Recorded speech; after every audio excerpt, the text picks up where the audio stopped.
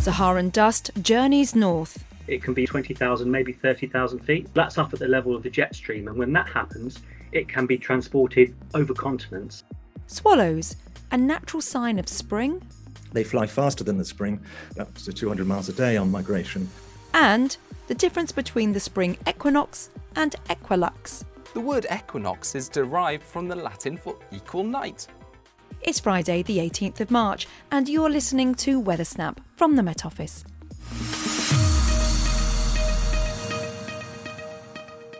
Hello, I'm Claire Nazir and this is Weather Snap, the insider's guide to the week's weather headlines. This week, a huge cloud of Saharan dust pushed north across Western Europe.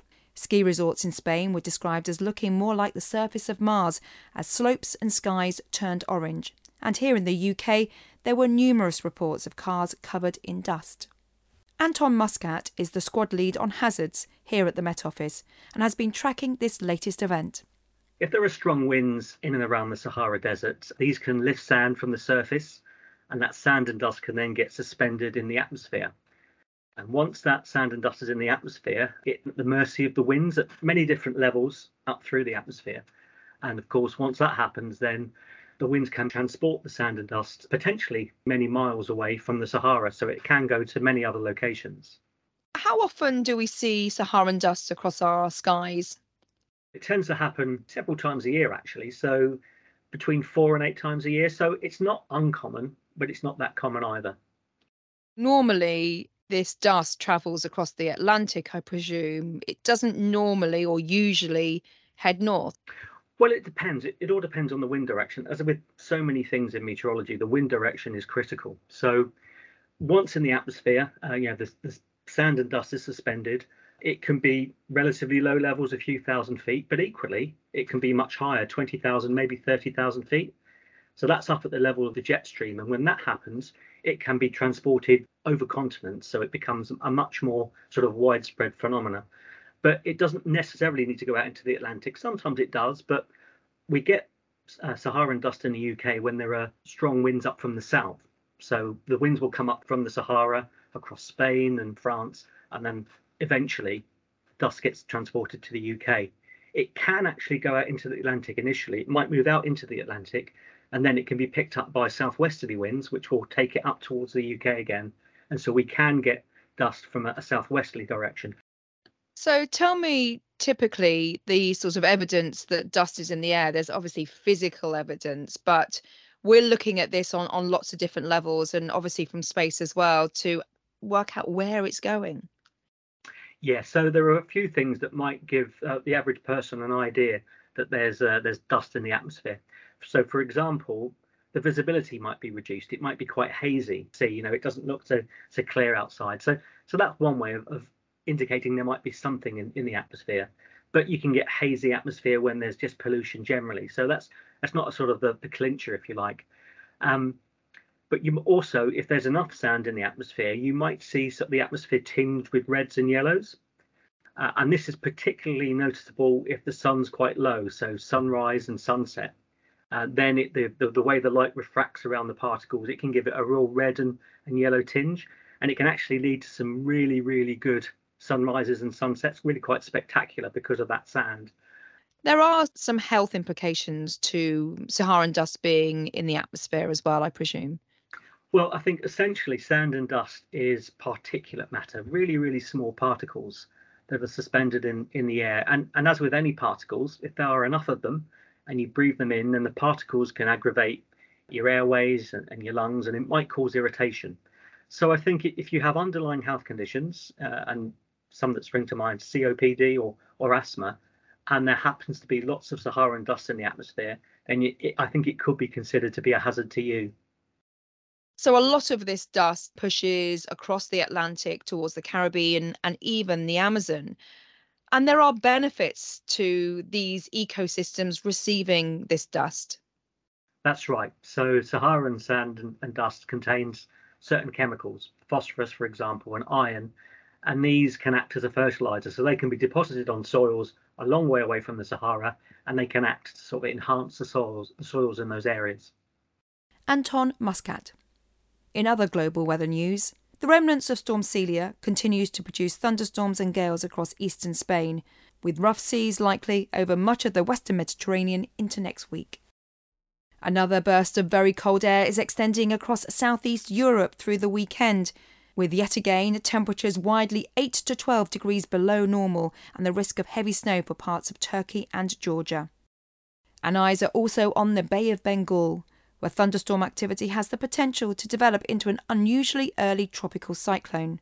As the system tracks northwards, there is the risk of heavy rain and strong winds, affecting Bangladesh, Myanmar and northeast India into early next week.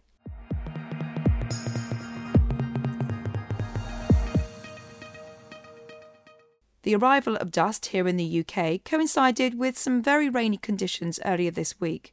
The wet weather has now been replaced with sunshine and some real spring warmth. But what signs of spring do you look for at this time of year? For author Tim Dee, it's the sighting of the first swallow. I spoke to him earlier as he scanned the skies of Somerset.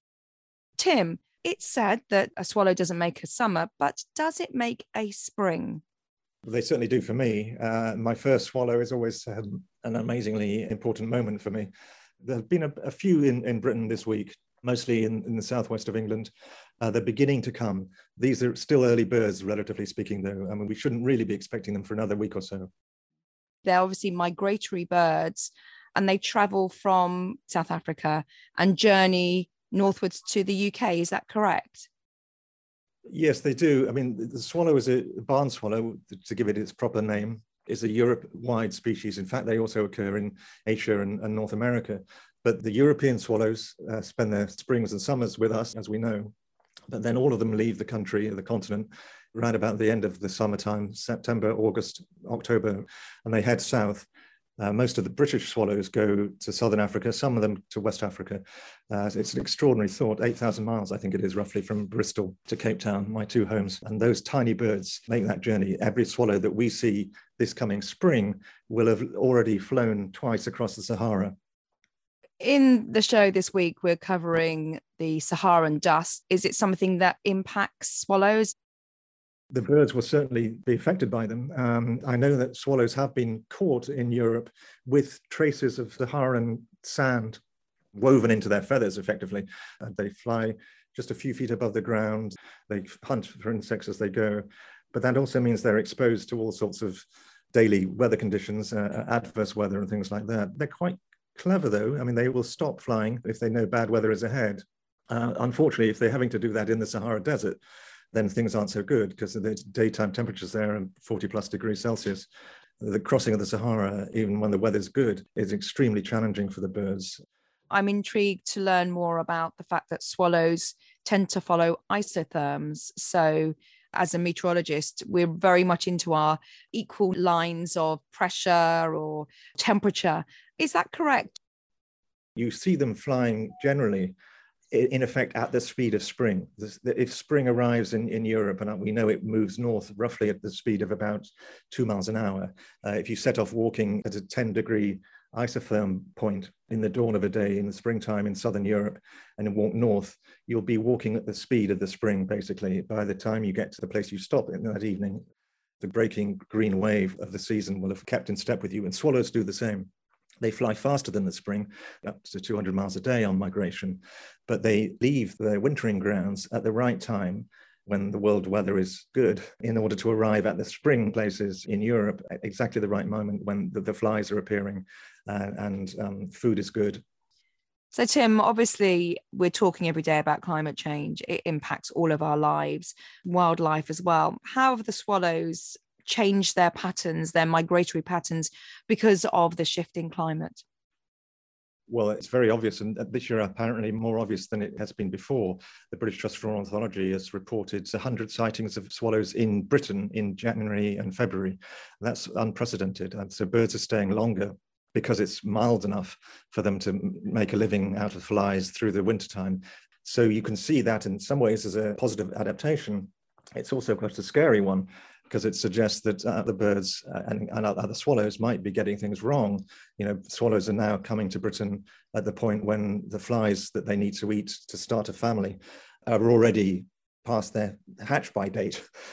Tell me how we can help, how we can enhance their lives whilst they holiday in the UK through the spring and summer months? We've traditionally welcomed them. I mean, it's regarded as a blessing, a good luck to have a swallow come into your barn or your shed or into your garage. But too many people now maybe would find that upsetting, disturbing, dirty. I mean, the birds make a bit of a mess. They're mud builders, they're brilliant mud nest makers, but the mud falls on the roof of your car and people don't like that. Or it falls on the floor of your kitchen if you're lucky enough to have a swallow in your kitchen. Sparrows are suffering in the same way because our eaves are too tidy now. We've got plastic coated guttering and eaves in our roofs that mean there's no little nooks and crannies for the sparrows to get in.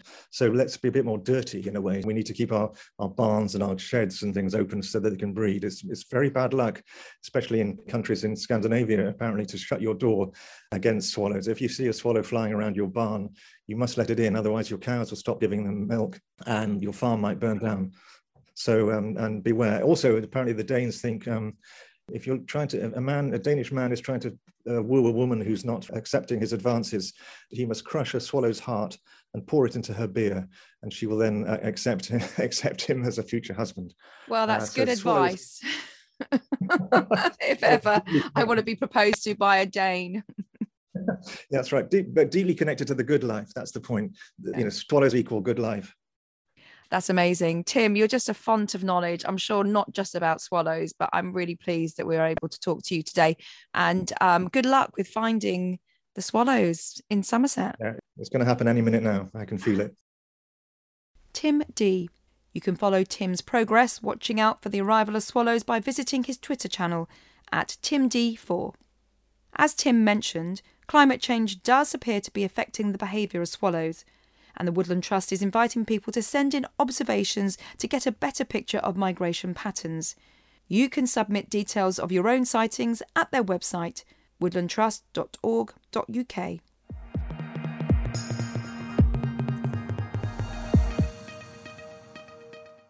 This Sunday is the advent of the vernal equinox, which marks the beginning of astronomical spring. However, around a similar time is the spring equilux.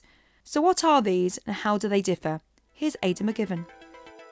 The equinox is defined as the instant in which the midpoint of the sun crosses the Earth's equator. This occurs twice a year in March and September. Following the March equinox, the northern hemisphere begins to tilt towards the sun and astronomical spring begins. This is known as the spring or vernal equinox.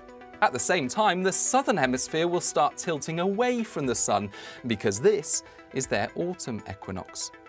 The word equinox is derived from the Latin for equal night. However, day and night are not precisely equal on either the spring or autumn equinox. This occurs on the equilux, the date of which varies depending on location. Typically, the equilux is around 2 to 3 days before the spring equinox and around 2 to 3 days after the autumn equinox. There are two main reasons for this. First, imagine the sun were a single point in the sky. On the equinox, the time taken between the sun crossing the horizon at sunrise and then again at sunset would be exactly 12 hours. However, the sun doesn't appear as a single point in the sky, but as a large disk. And sunrise is defined as the moment the top of the sun's disk appears above the horizon and not its midpoint. Later, sunset occurs when the top of the sun's sphere appears to dip below the horizon.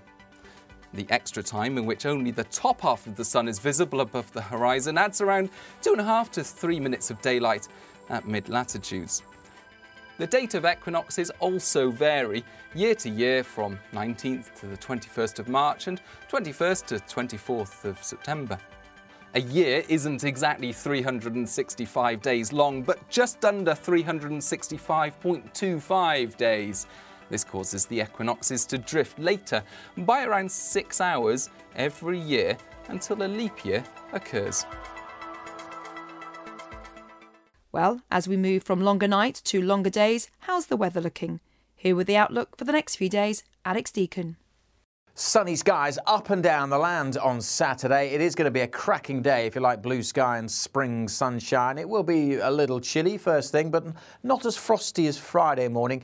because there will be more of a breeze blowing, and that'll keep the temperatures up. And that breeze is going to be fairly significant. Southern parts of England, South Wales, especially along the coast, will still feel quite fresh, even though temperatures will be above average. And the same goes for Northern Ireland, Western Scotland. It's quite windy here at times on Saturday. But generally, Saturday is simply a sunny day, and temperatures responding, as we've been hearing.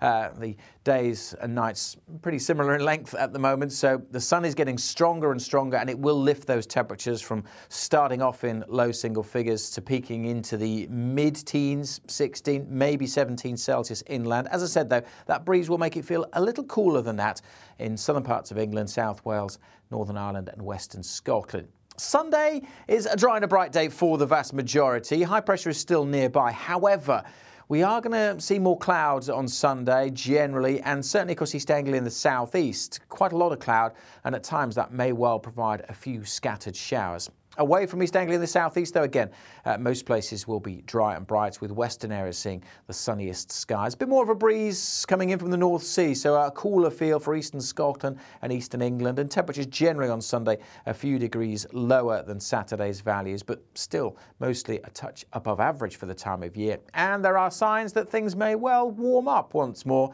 as we go through next week. Thanks, Alex. Just before we go, Martin Bowles is here with last week's highs and lows. Here are last week's extremes recorded between Monday the 7th of March and Sunday the 13th of March. The highest temperature of the week was a spring-like 16.8 degrees Celsius at Chertsey in Surrey on Thursday. The lowest temperature was minus 6.6 degrees at Reedsdale Camp in the Northumberland National Park early on Monday. The largest daily rainfall amount was 37.4 millimetres at Dalwhinnie in Venetian on Sunday. The sunniest place was Tibenham in Norfolk, where 10.6 hours of sunshine was recorded on Thursday. Thanks, Martin. That's it for Weathersnap. I'm Claire Nazir. Editor is Adrian Holloway.